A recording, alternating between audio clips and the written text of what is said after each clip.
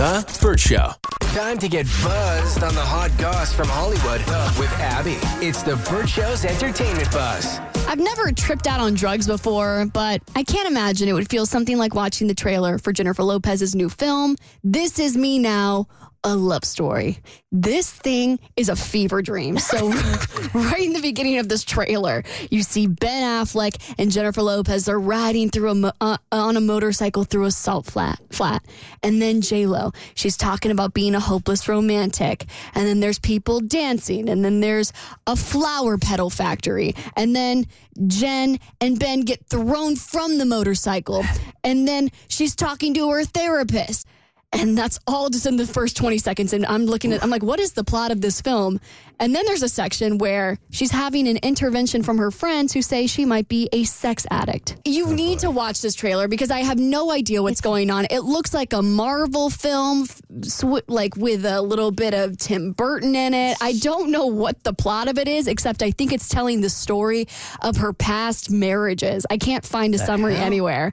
Yeah. And Ben Affleck's in it. And it looks like Ben Affleck is in it. Yeah, you guys ever watch a movie and then at the end of the hour and a half or 2 hours go, what the hell was the point of that at all? Saltburn. Saltburn? That's how I felt about Saltburn. Really? I mean, I felt like there was it was a pretty deep movie. I don't know that it had any kind of... Yeah, there was really no message on that. Yeah, I had to watch it twice because I'm like, why did he suck the bathtub water into his mouth? But here's the thing. Not everything has a message. Like some things just cannot be explained. They just are what they are. But there are some movies, like it sounds like this trailer, where you're at the end of it and you're just like, why? Entertainment. Mm-hmm. It's just entertaining to watch. Okay. Saltburn was entertaining. It was artistic, theatrical, like great cinematography.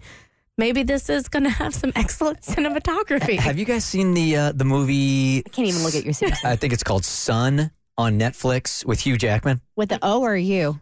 O. Oh. At the end of it, it was 2 hours, and I'm like, why? Why? What did you do this for? What was this? Why did I watch it? And I was mad at Hugh Jackman for signing the contract on it. I feel like people said that about, what was that Robert Pattinson film, Lighthouse or whatever, that was all black and white. I really like that movie. It's art.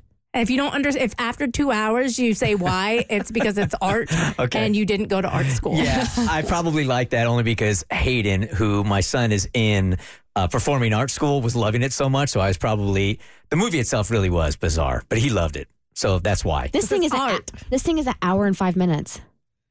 That's very extensive. The movie? Yes. The musical movie? Yeah. Whatever just got released on Amazon Prime Video is... It gets released on February 16th, so you can watch it as like a Valentine's Day thing. If it's a musical, it's still an hour too long.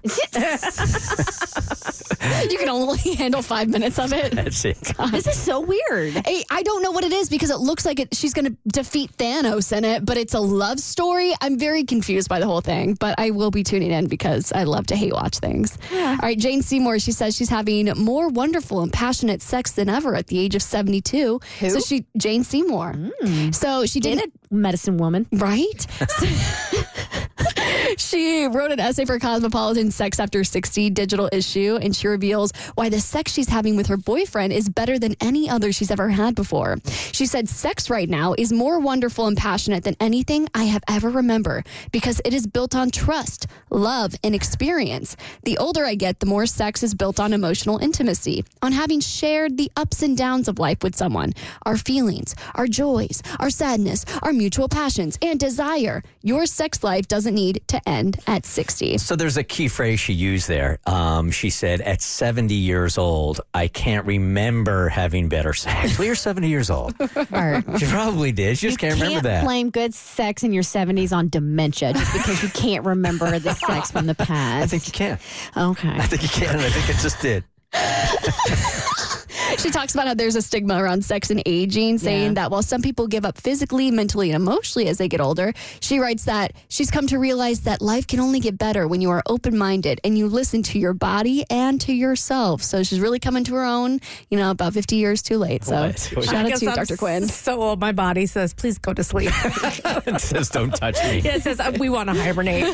But what does a 70 body yaddy yaddy yaddy yaddy yaddy yaddy sound like? It doesn't get through the whole song. It doesn't get through all those lyrics. I think. That's it. My hip. For more stories, head to the Burt Show podcast on your favorite listening platform. The Burt Show.